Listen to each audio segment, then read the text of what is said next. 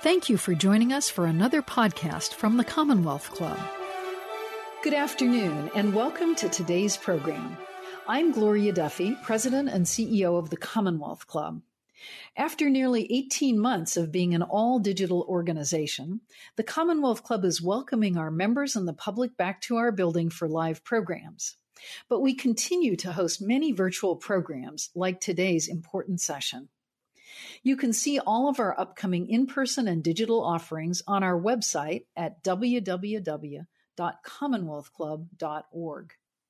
With so much going on at the club right now, it's a great time to become a member of the club or to renew your membership, which you can also learn about on our website.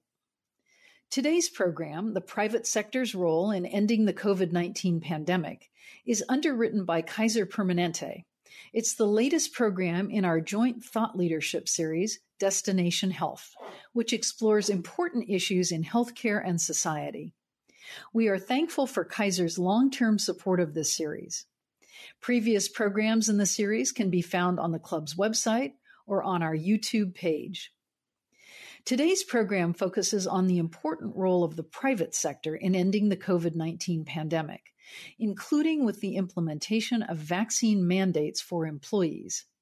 This is a critical issue for the country, as all of us wish for the end of the pandemic. We are very pleased to have representatives from both major corporations and small businesses here today to hear how they are addressing these critical issues. I'm pleased now to turn the program over to Gregory Adams, the Chairman and CEO of Kaiser Permanente, for his remarks. Over to you, Greg. Good afternoon and good evening to those of you beyond the West Coast. Thank you for joining us for this virtual panel conversation on the role of the private sector in ending this pandemic. The past 18 months have challenged and tested all of us in ways we could have never imagined. The devastating effects and the tragic loss of life continue as we fight the highly contagious Delta variant of COVID-19. Our intensive care units are no longer filled with only the most vulnerable. We're now seeing the young, the previously healthy, and most concerning, our children. This additional surge of COVID-19 patients comes as hospitals and healthcare organizations across the country are addressing the implications of care that was delayed or avoided in 2020. It means again being forced to cancel elective surgeries and limit care for other diseases and emergencies such as cancer, strokes, and heart attacks. It also puts an incredible strain on our already wearied doctors, nurses, and frontline employees who are putting their lives and well-being at risk every day. Kaiser Permanente's mission calls us to protect the health and safety of our patients, employees, and communities. On August 2nd, we announced that we would mandate vaccinations for our more than 216,000 employees and 23,000 physicians by September 30th of this year.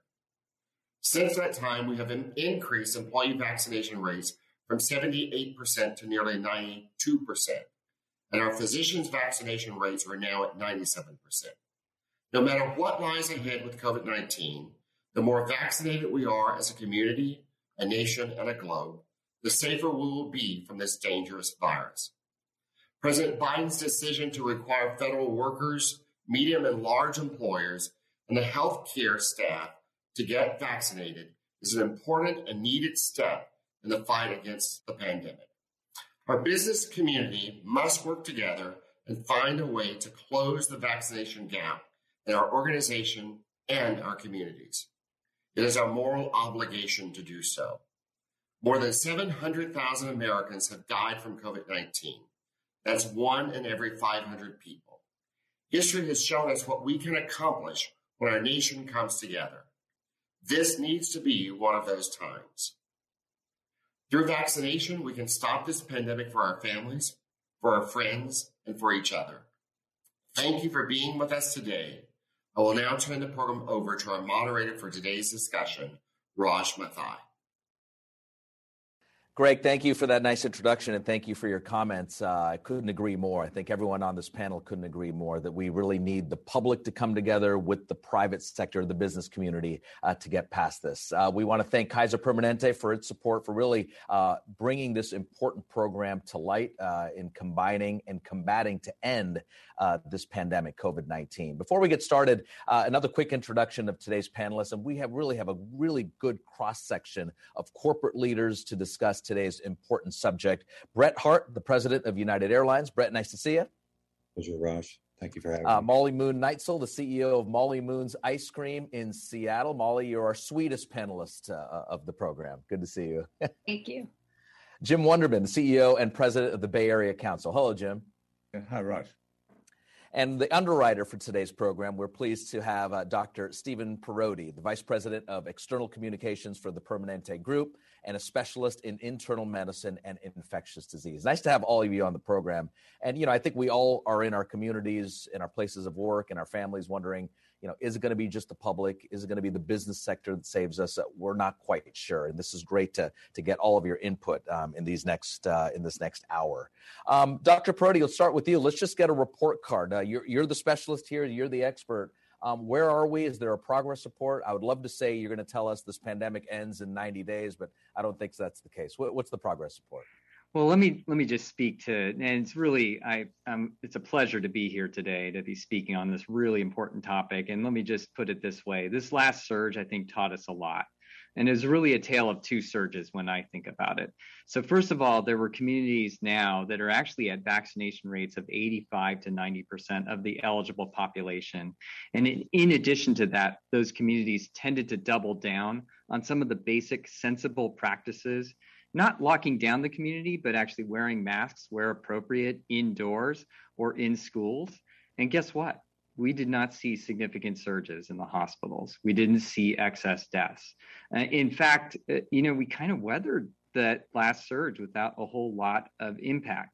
Then you have communities, and in the United States, the Southeast United States, the middle part of the United States, and even parts of California where we're based here, where we saw significant surges, beds running out, crisis standards of care. We're not able to provide not even just COVID-related care, but basic levels of care. Why? Because those vaccination rates are below 60%. Because in those communities, a lot of times people weren't wearing masks. And when you combine those two together, things don't work. When you use them together, they do work. And my message to everyone here today is that the vaccines are efficacious. We've heard about people breaking through with infections who have vaccines. Let me just put this in perspective. For at least our hospital system across the country, if you're vaccinated, you have a less than 1% chance of getting infected. If you're vaccinated, you have a less than 1/3% chance of actually getting into a hospital. The vaccines are safe. There are now large studies looking at the safety relative to the complications from COVID. There's no question that the vaccines are way safer than waiting to get COVID. And then the last thing I'll just say here is the vaccines provide longer term immunity than what we call so-called natural immunity. So if you get natural immunity, meaning you got infected with the virus, you're not necessarily protected against other variants. And these vaccines appear to be pretty durable against all the variants that are circulating around right now. Well said, Dr. Parodi. Can I just ask you, is it exhaustive? Have you guys given up, meaning the medical community, of even trying to get the unvaccinated to get vaccinated? Because in the Bay Area, for example, San Francisco Bay Area, we're talking 80, 90% vaccination rates. But while you said other parts of the country are at 50, 60%, does that battle continue? Or at what point do people just check out? Oh, we're not done. I think we're just actually now at the grassroots part of this whole campaign, as I see it. So let me speak at a patient level.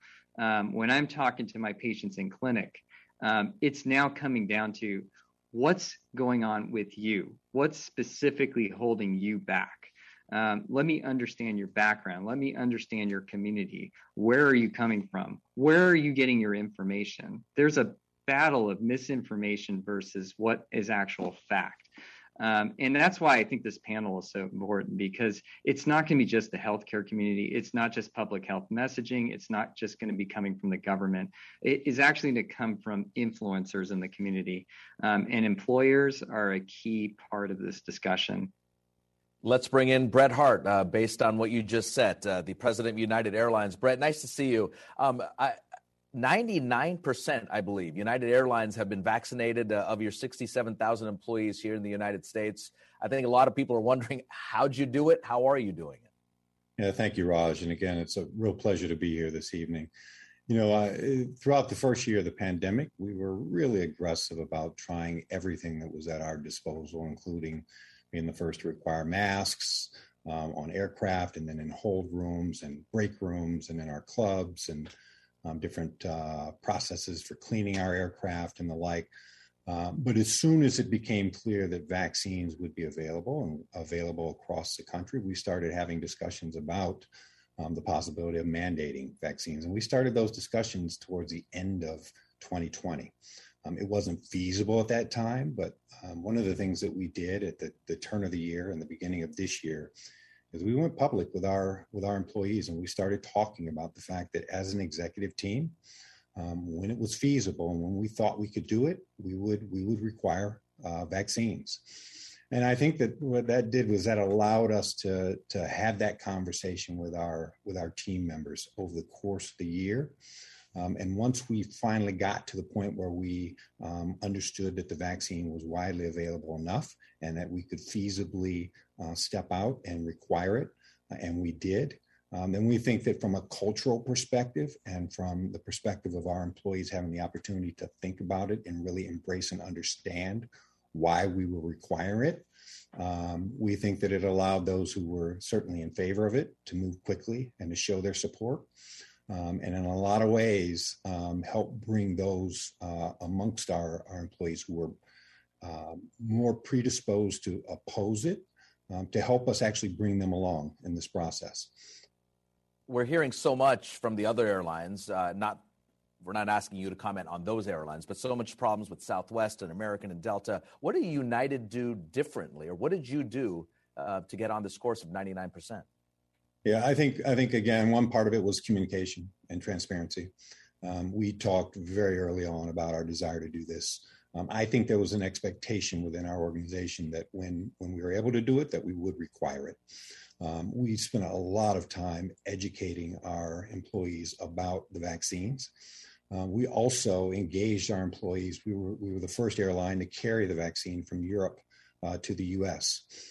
So we shared those victories, and we shared a perspective that the one way for us to really beat this pandemic, to get our business back on track, and to create an environment where both our customers and our employees and their families were safe, was to get everyone vaccinated. So we were very aggressive from the earliest point in talking to our employees about it, educating them, having transparent conversations, and addressing the pushback where we found it. Molly, I'm going to get to you in just a moment, but one more quick one for you, Brett. The conversations with the unions, I'm guessing those are never easy, but obviously you got past some of the challenges. Yeah, look, we have a terrific relationship with our unions. 90% of our organization is unionized. We have great union leaders and great union employees. So again, I think the opportunity to have these discussions early on and throughout this process really helped. And once we made the announcement, our union representatives were very strong in terms of getting out and making it clear that this is something that we could do. And they have been partners in this process from the very outset. Brett, really good information, really fascinating to hear it from the big corporate level. Molly Moon Neitzel, let's bring you in. You're on the smaller level, more of the grassroots, down to, literally selling ice cream with many employees there. 187 employees in the Seattle area. You hear Brett. Now tell us your perspective on getting people vaccinated, your employees, and what your communication was like with them. Well, we had similar conversations as soon as the vaccines looked available last spring about mandates. And as a small business in a customer service economy that has been struggling all pandemic to retain and recruit employees, We personally my company hadn't had a hard time recruiting, but every company around us was having a hard time recruiting and retaining employees. So we kind of held back on a vaccine mandate, and 95% of our employees ran out and got vaccinated. But my fear has been that I hire about 100 seasonal employees every year. And my fear was that if we didn't have a vaccine mandate in place, we would be wondering if we could keep that 95%, 97% into next year. So I was so happy when President Biden announced that there would be OSHA standards and that there would be a vaccine mandate for employers with over 100 employees. That was about workplace safety, because public health and workplace safety are the same thing. And we created a vaccine mandate at Molly Moons when President Biden said that every employer our size and larger would need to have a vaccine mandate in place, because that gives us the ability to be on a level playing field with every other company recruiting talent. Sure. You were actually invited to the White House and met with President Biden. What was said in that conversation? Why did he want your voice at the table? Well, I'm a founding member of an organization called Main Street Alliance, which is a coalition of small businesses that represent small business needs, sort of as sometimes a counter voice to things like Chambers and the NFIB. And we were started to make sure that there were small business tax credits included in the Affordable Care Act. And I've done activism for small businesses around raising the minimum wage and paid safe and sick time. And so I let my voice be heard for Main Street Alliance members about the need for vaccine mandates to level the playing field so that I can compete for the same talent with Brett. And I think the White House was interested, and President Biden was interested in hearing from very small companies and very large companies about how vaccine mandates can be a part of the broader solution. Jim Wunderman, this is a perfect setup for you. You work hand in hand and have monitored Bay Area companies here for so many years. What are you hearing just on the street level from ice cream shops, pizza parlors to United Airlines? What are you hearing? Well, thank you, and it's great to hear from these impressive leaders. And I know one way or another, Molly's going to find some way to deliver the dessert from this session. We will ask Molly her favorite flavors. Believe me, we'll get to that. We'll look forward to it. I think this obviously was so difficult on business, and throughout the more than year and a half, there's so many unknowns, and things were shifting, and the disease took its toll hard at some times and softer at other times, and we were hopeful at some times and less so at other times. But I think it created somewhat a spirit of we can get through this working together, more collaboration. I know at the Bay Area Council, the meetings that we have on a broad range of public policy issues, including healthcare and COVID-19, the attendance rose, quite a bit. More folks wanting to get together and feel a part of something. So I think that was that was something that was certainly happening, and I think that before the pandemic, I think that the employer business community, for the most part, was a little bit disconnected from public health care as an issue. It just wasn't on the top of the list of things. Obviously, with the exception of organizations like Kaiser, who deliver incredible public health care and are leaders in healthcare policy. So we have worked on the issue. The Bay Area Council was a leader in implementing or actually advocating for the Affordable Care Act a number of years ago, and then helped implement it here in California. But I think that things changed at that point, and we became partners with healthcare leaders. We didn't, our members didn't always agree on everything, and it's obviously the job of public health officials to keep us safe. And at times that had, very, very severe impacts on business and the economy. But at the end of the day here, we're coming through this in our region, as has been stated, in very strong shape. We didn't take the kind of impact from the Delta variant that other regions did, because I think we all worked together hand in hand to jointly protect ourselves. And Jim, if I can jump in, initially you talk, not everyone's going to be happy with mandatory vaccines at the workplace or being pushed into this. Initially, how many businesses in the Bay Area Council that you guys work with were against this? And then what about now? Yeah, well, we have a lot of members, 325 members in absolutely every sector, including the public sector. And, there were a lot of different points of view. As Molly was pointing out, there's a fear factor that if we make our employees do something they don't want to do, they'll go be employed by somebody else. Ultimately, when Kaiser and United Airlines in particular, and there were a few others, announced that this was going to work for their organizations, we said, this is, we looked at the numbers, and it became adamantly clear that vaccination is the path to protecting the public, protecting workers, and getting past the COVID-19. So our health committee took this issue up.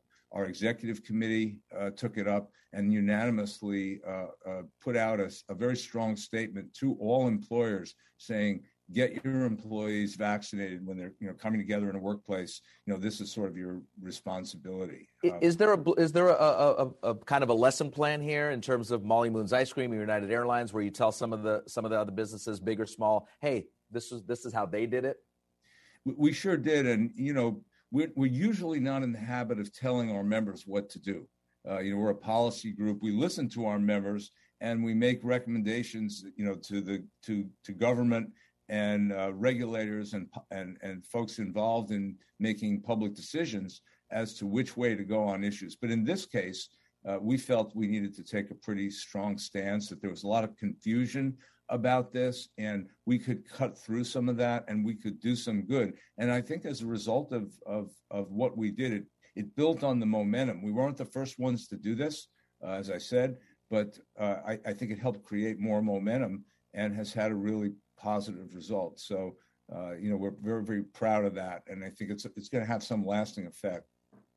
Dr. Parodi, let's get you back in here. Just from the Kaiser point of view here, are we going back at all, or is this kind of the new normal, the new future in terms of the public sector working with health and working with the private sector as well? Well, I hope it's not the last. I can tell you that, compared to, prior discussions and meetings that I've had, over the years when it comes to either prior epidemics or other public health related issues, the table, and now it's a virtual table, has looked a lot different. And so, whether it came to testing, whether it came to supply chain, the lack of PPE, and now we're talking about vaccines, that table now consists of health care. It consists of private business, public health, government. And we're all trying to problem solve these together, because there's no way to do this in any one sector by itself. The fact that we now have 2/3 of all employees in the United States are under some form of mandate, that couldn't have happened without that collective table. And we're not done. There are other variants out there. This is a worldwide problem. I'm looking at my colleague from United Airlines. Companies actually have international footprints. And as much as we've worked so hard in the United States to up our vaccination game and get to levels of 60 to 90%, there are parts of the world that are still at 2 and 3%.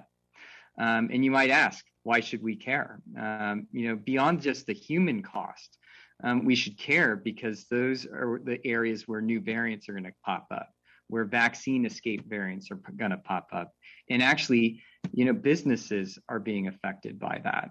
And so, our next sort of bully pulpit here, and this is some of the conversations that we're having at the national level, is how can businesses that are based in the United States that have international footprints influence other countries, influence actually the US government to increase vaccine access.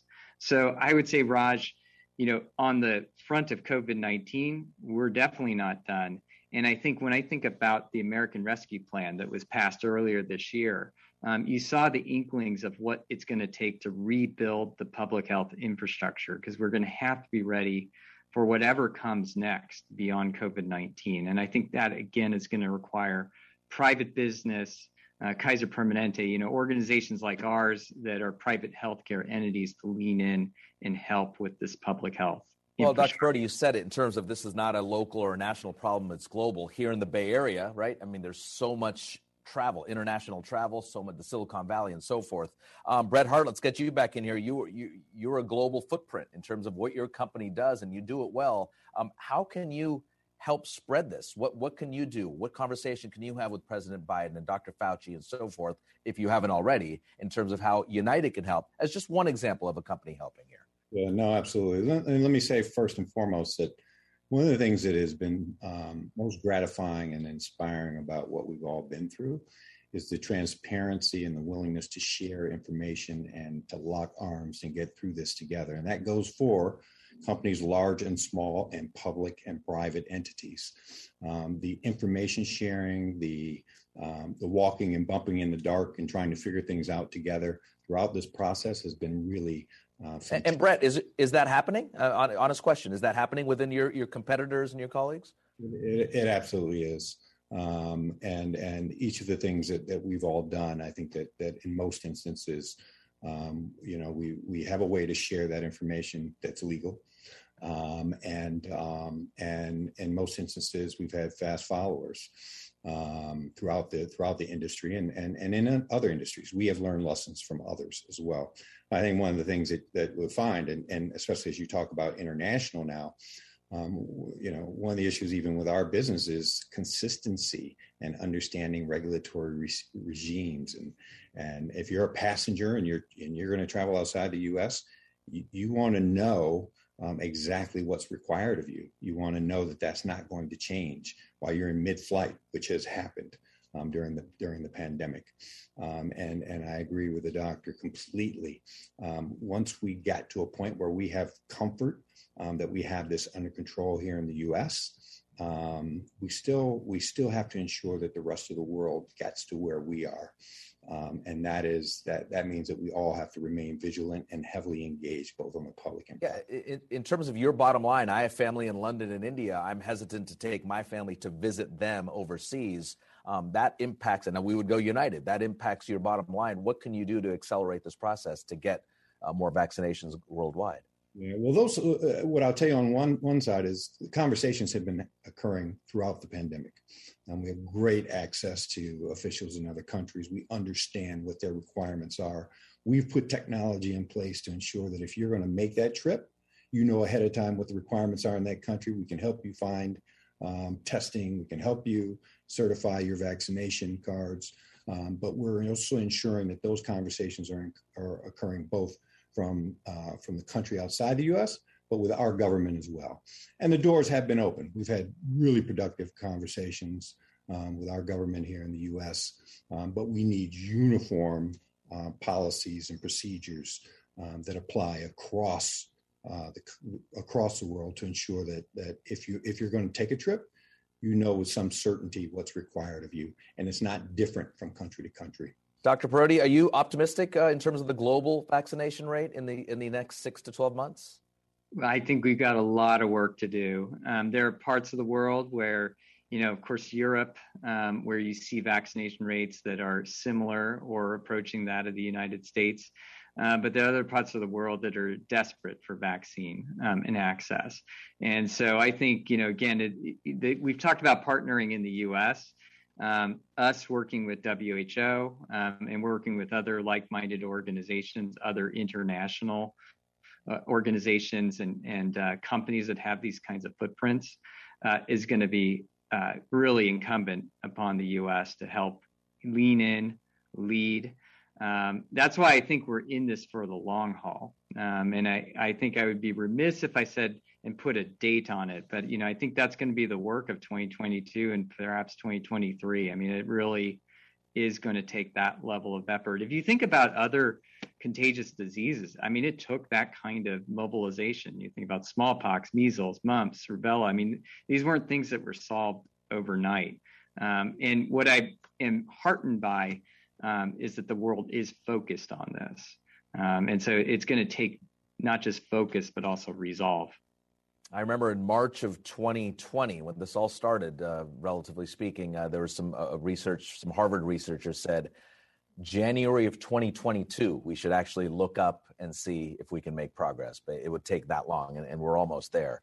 Molly, let's bring you back in here.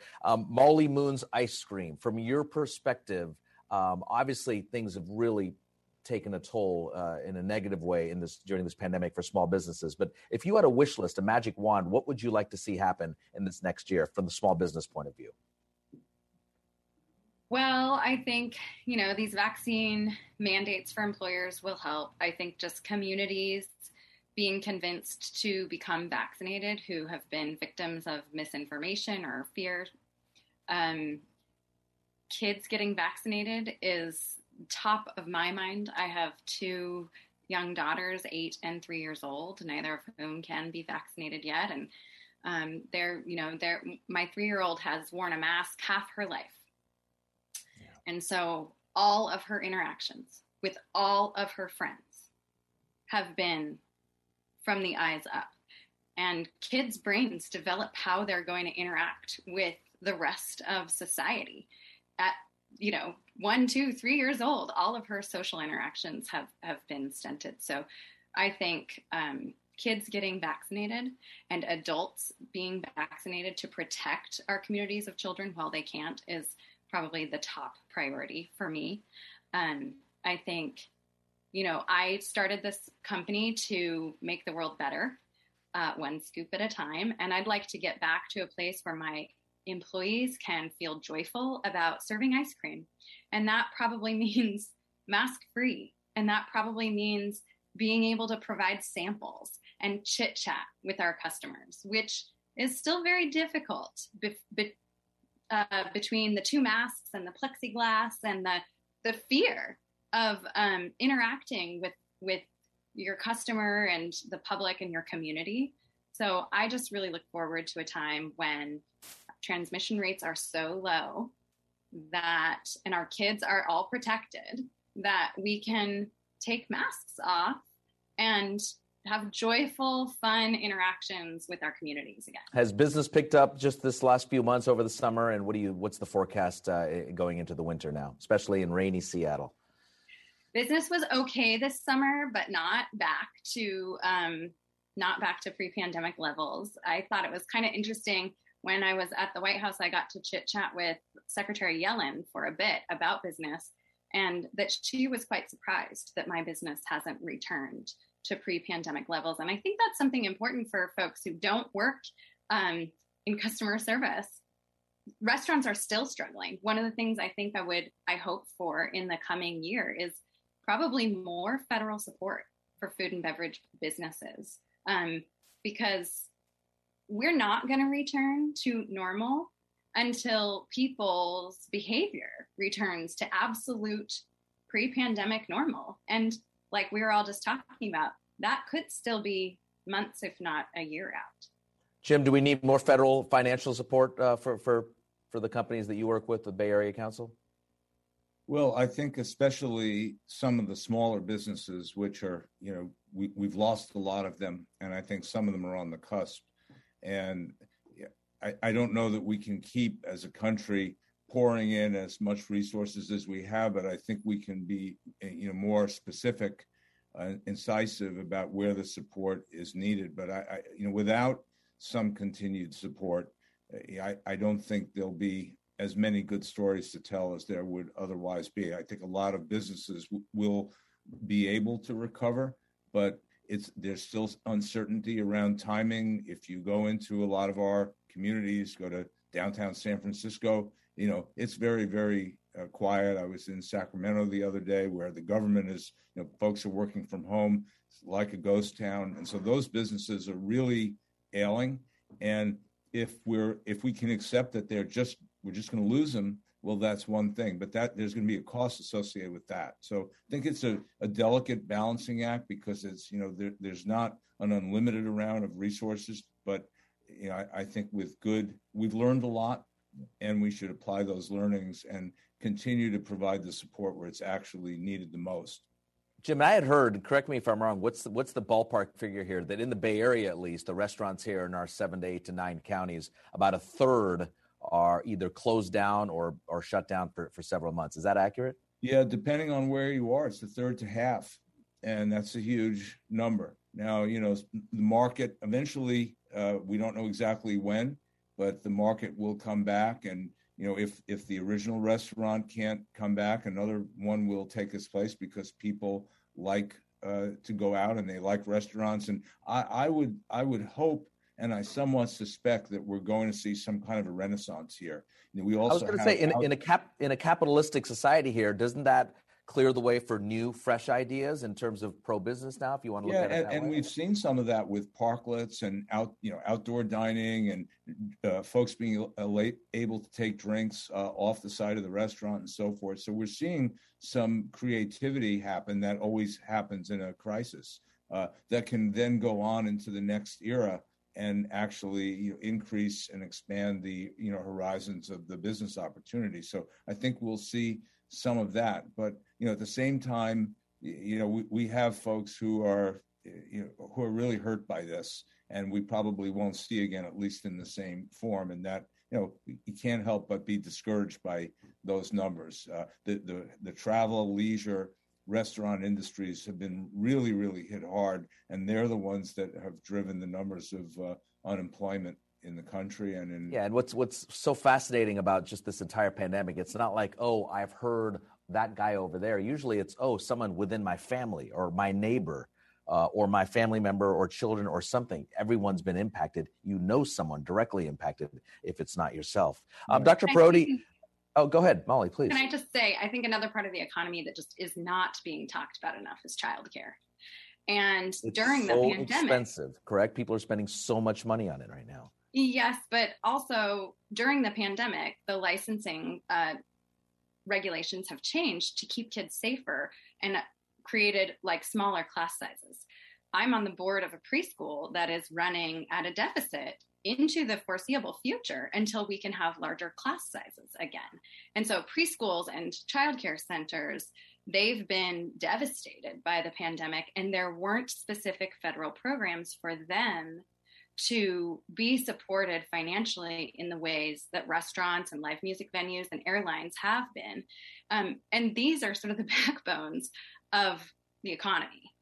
So I do think there's going to be, like Jim said, targeted but additional help needed across the economy in segments. That's an excellent point.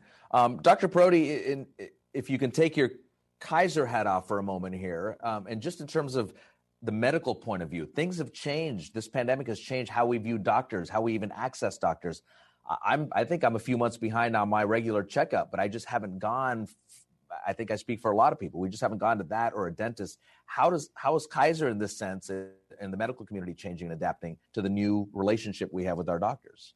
Yeah, I want to speak to this because it's a really important point. And there are three things that really come to mind. So one is the revolution in telehealth. And it was already happening pre-pandemic, but really started going gangbusters, partly out of necessity early on. As you referenced in March of 2020, everything changed.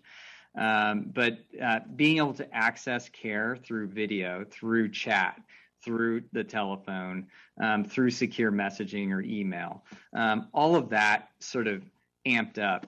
I don't see that going away. I do see it transforming where we're at now because people do need to come back, to your point.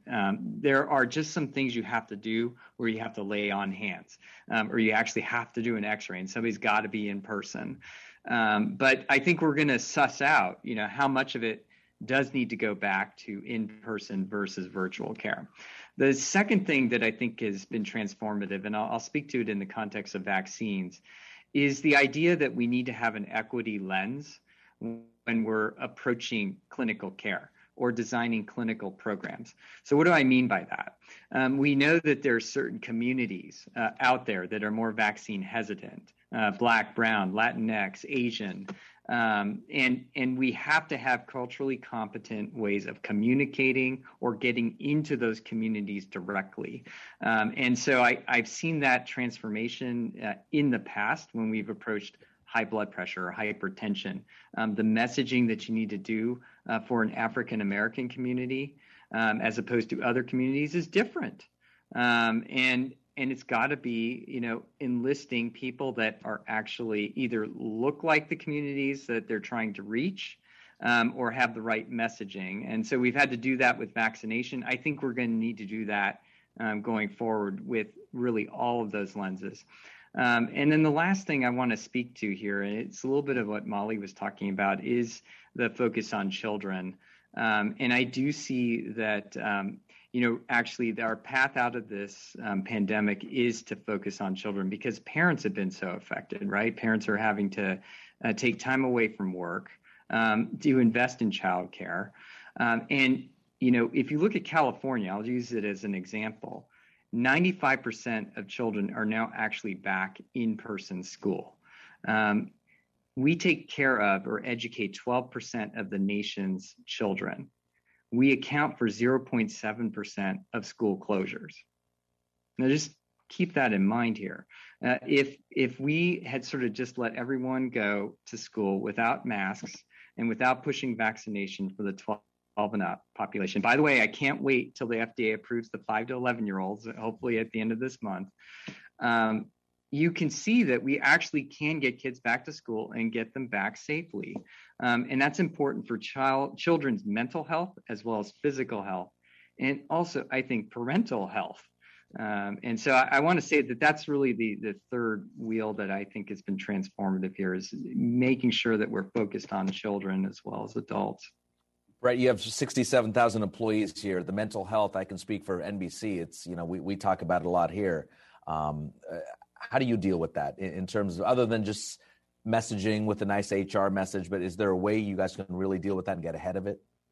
Yeah, we've been very deliberate, I think, for a number of months in getting out and talking about mental health in our organization and understanding the stress and strain that people are under. And our employees are, from the very outset, they have been interacting with people without a full understanding of the pandemic and its impact, and then going home to their families and also managing, their kids doing hybrid schooling and the rest. And so our appreciation for the fact that we have to approach our employees differently and talk to them differently about how to take care of themselves and take care of their families. That's been apparent to us for some time. And we've tried to do that both through some of the typical processes that are available through HR, but also more specifically through making specific programs available to them and understanding that we're just in a different place now and we're going to do our jobs differently. Jim, is there a gap here just in this pandemic in terms of business and insurance issues with small businesses that you're seeing? Well, I think that, there are certainly some gaps. And, I think in general, it's just been really tough on the entire business community to try to get its arms around, all of the economic factors that are involved in pulling through once, especially once the federal and state subventions wear off, where businesses are going to be and where industries are going to be. So I think it's there's still a lot of dust in the air on this. And as things begin to clarify, I believe more issues will arise and we'll see more clearly some of the issues. Things have been handled as they come up on a case by case basis between various parts of the business community, and we haven't seen I think the final on this, but a lot of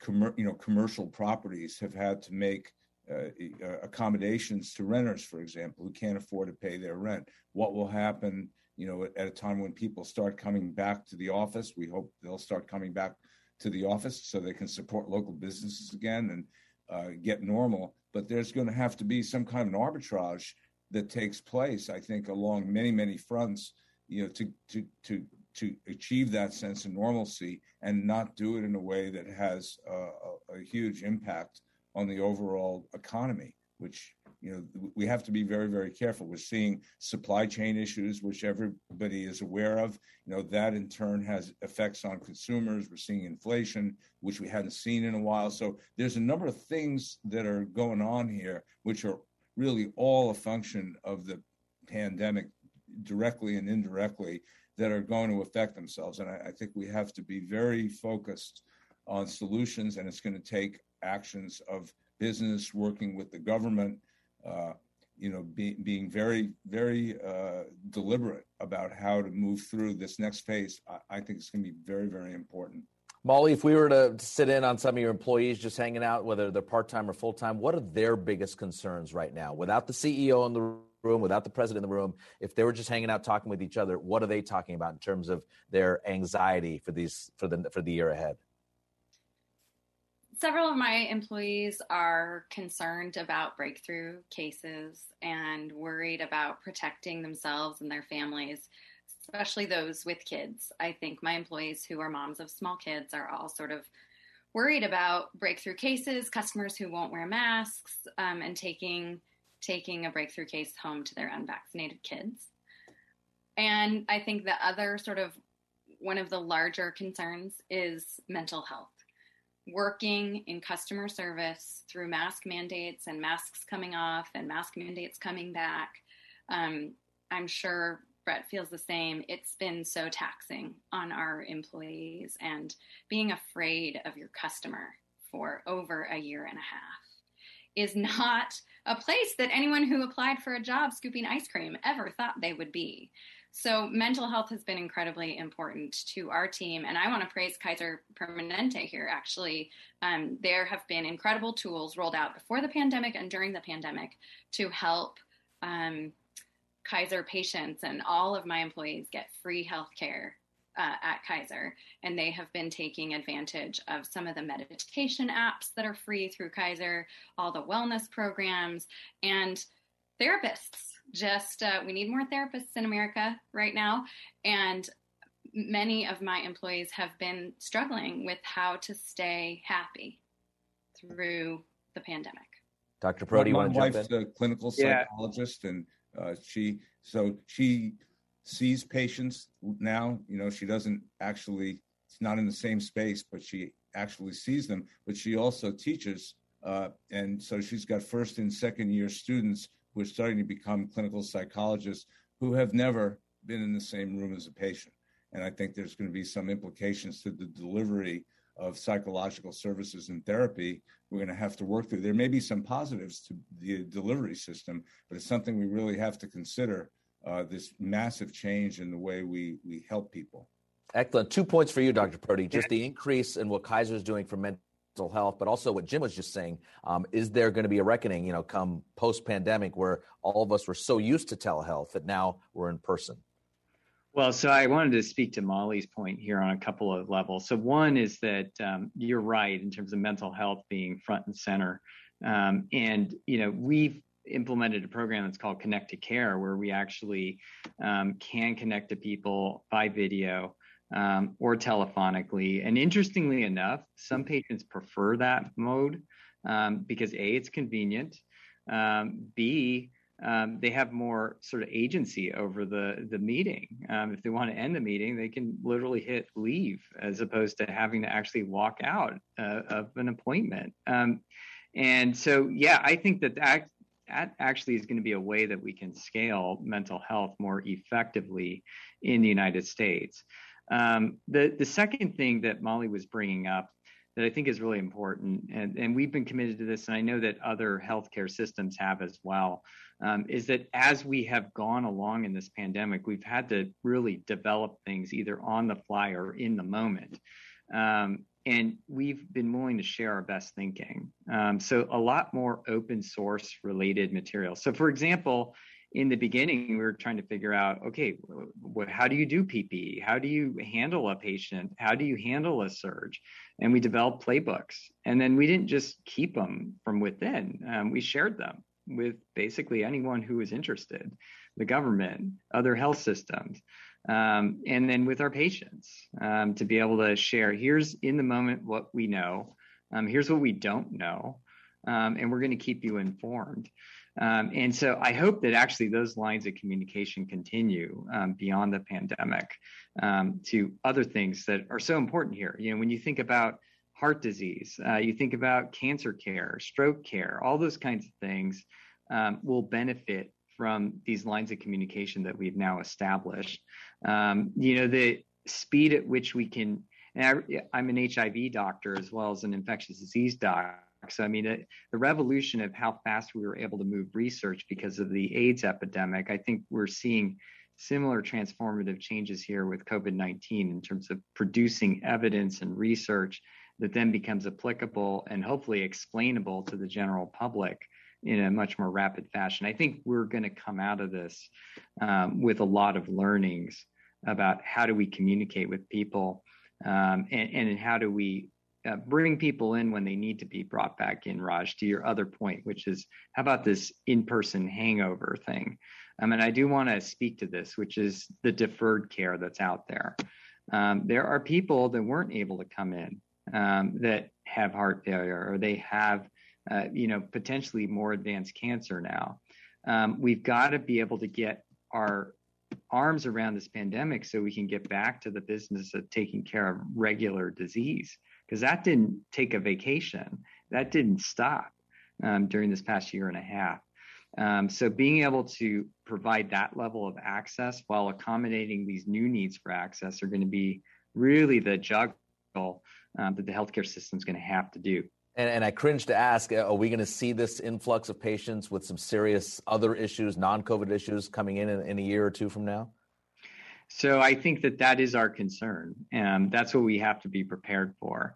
And so we have to message to people that it is safe to come back to get care. And I want to sort of put that message out as strongly as possible today, that we do need you to come back to get your screenings, to get your mammograms, to get your cervical cancer screening, to get your colon cancer screening. That all needs to start happening again, because I am worried that there will be a tail to this pandemic where we see other diseases become a problem and more prominent. Well said, Dr. Parodi. I think we'll all have some takeaways from this. Brett, let's get you back in here. Molly said something about it's disheartening to see, an ice cream shop where it's all about community and smiling and feeling good. And also just look at your business. This is more of a personal question. Just when the few times I've flown now recently and just seeing flight attendants who are just trying to do their job. And then you see so many clips on the news about unruly passengers who don't want to wear masks. They must be going through a lot. Your people, the cabin crew.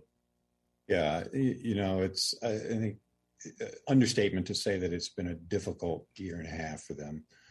Certainly, their jobs have morphed into something that their jobs weren't intended to be.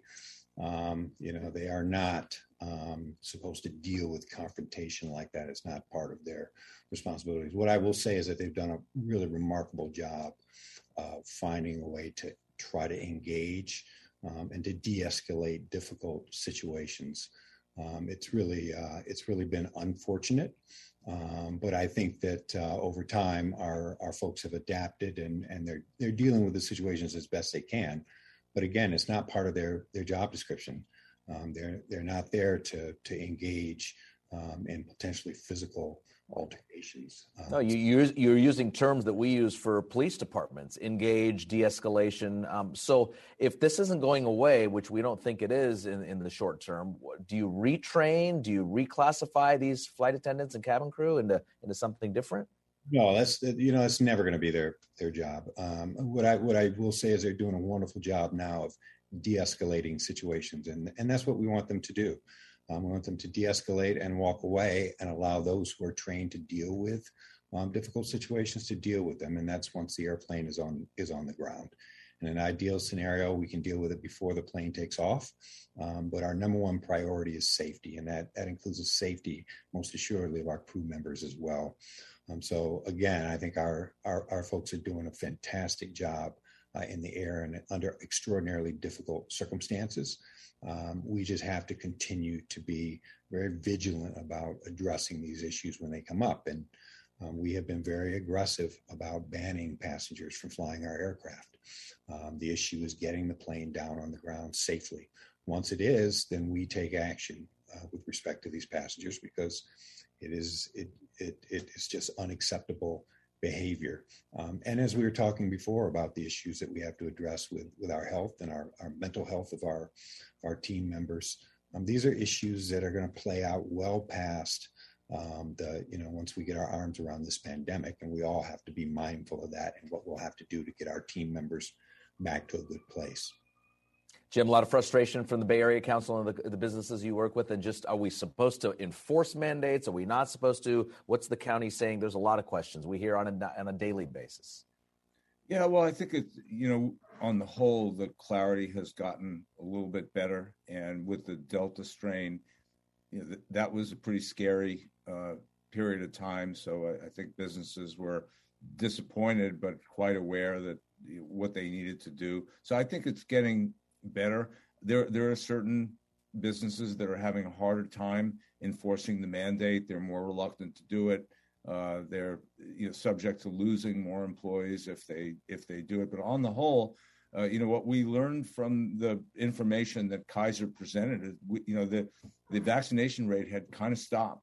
And what we were seeing was, if business didn't step up to the plate and do this, we wouldn't see the kind of gains we made since mandates came down and then the president took action and so forth. So this has been actually a very successful moment, driven in large part by business saying, we have a role to play and we're going to play it. And it's not going to be perfect and not everybody's going to be happy, but this is really important to protect our lives and each other's lives. So I think on the whole, it's getting better, and we're seeing more businesses provide more clarity about what their policies are and when they're planning to come back, and probably using the time in between, as Brett said at the beginning, communication is so key, and making sure that everybody understands what's expected and why it's expected, and being really open and transparent in that dialogue. So really good insight. Dr. Parodi, Jim said it really well. It's not going to be perfect. We're doing this in real time, on the fly. Are you able to consult with big businesses, small businesses, community leaders in terms of just the communication, not just patients in terms of a medical point of view? Yeah, I mean, that's actually been one of the biggest sort of eye-opening experiences of this past year and a half, is that, as a physician, it's usually not my role to be talking to the business leadership. But that's actually now a regular occurrence for myself. You heard the opening take with Mr. Adams. That's actually a well that we're often going to. I'll just sort of underscore what Jim's talking about here. When I talk to some of my individual patients who have gotten vaccine, and they have, and as you said, Raj, there are stories within families, right, where there's a divide. Some members of the family are getting the vaccine and some aren't. And I've said, what is it going to take? We've got the science, we've got the numbers, we've got rational arguments. How are we going to get there? And a number of my patients have said, not until somebody says you have to get it are people going to get it. And so I want to applaud actually the businesses that have leaned in with us, the healthcare industry, to do so, because I think that is actually going to be one of the biggest pushes here that's going to get us across that finish line. And then the last thing is that, each of the businesses that have been able to move forward, I've heard the sharing of best practices. So I've been on a number of these calls, whether it's in the Bay Area or nationally, where businesses are sharing best practices.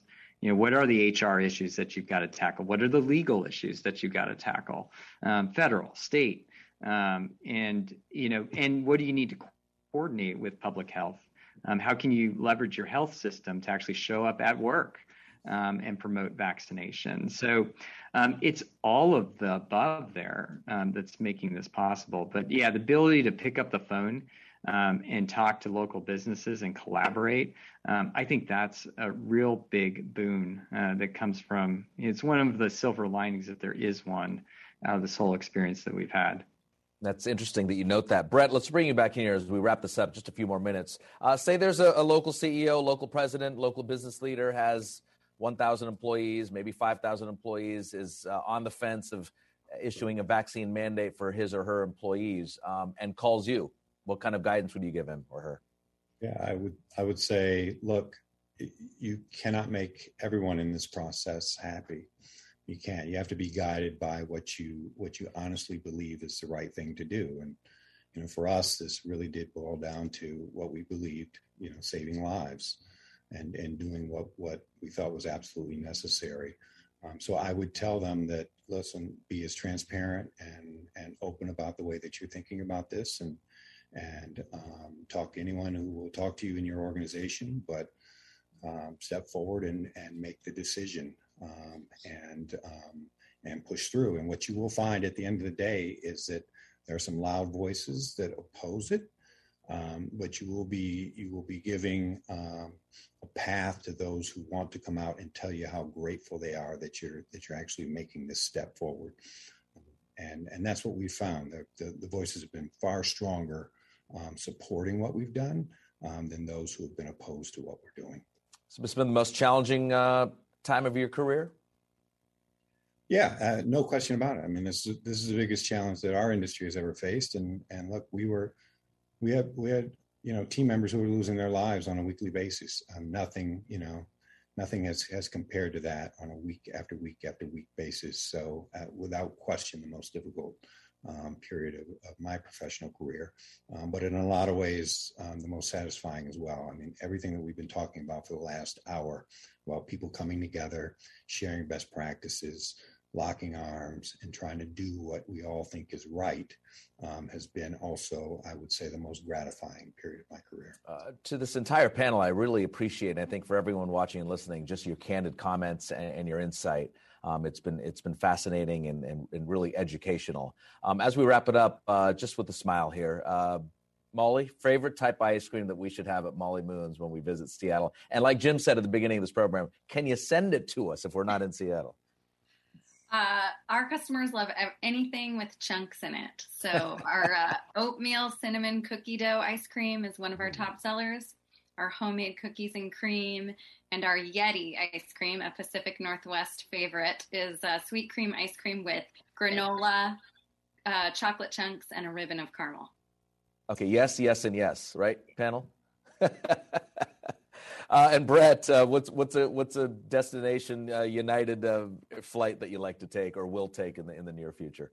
We just announced not too long ago Johannesburg, South Africa. Oh, nice.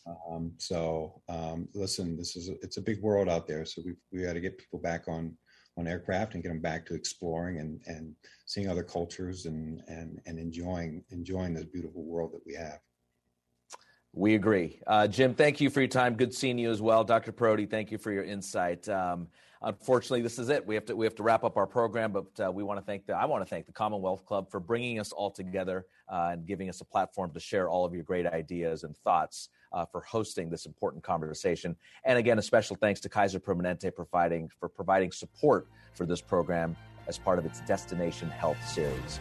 I'm Raj Mathai, and this is the Commonwealth Club program, and we're now adjourned. Have a great time. Have a great day. You've been listening to the Commonwealth Club of California. Hear thousands of our podcasts on Apple Podcasts, Google Play, and Stitcher. If you like what you've heard, please consider supporting our work and help us bring 500 programs a year to listeners like you. Go to commonwealthclub.org/donate.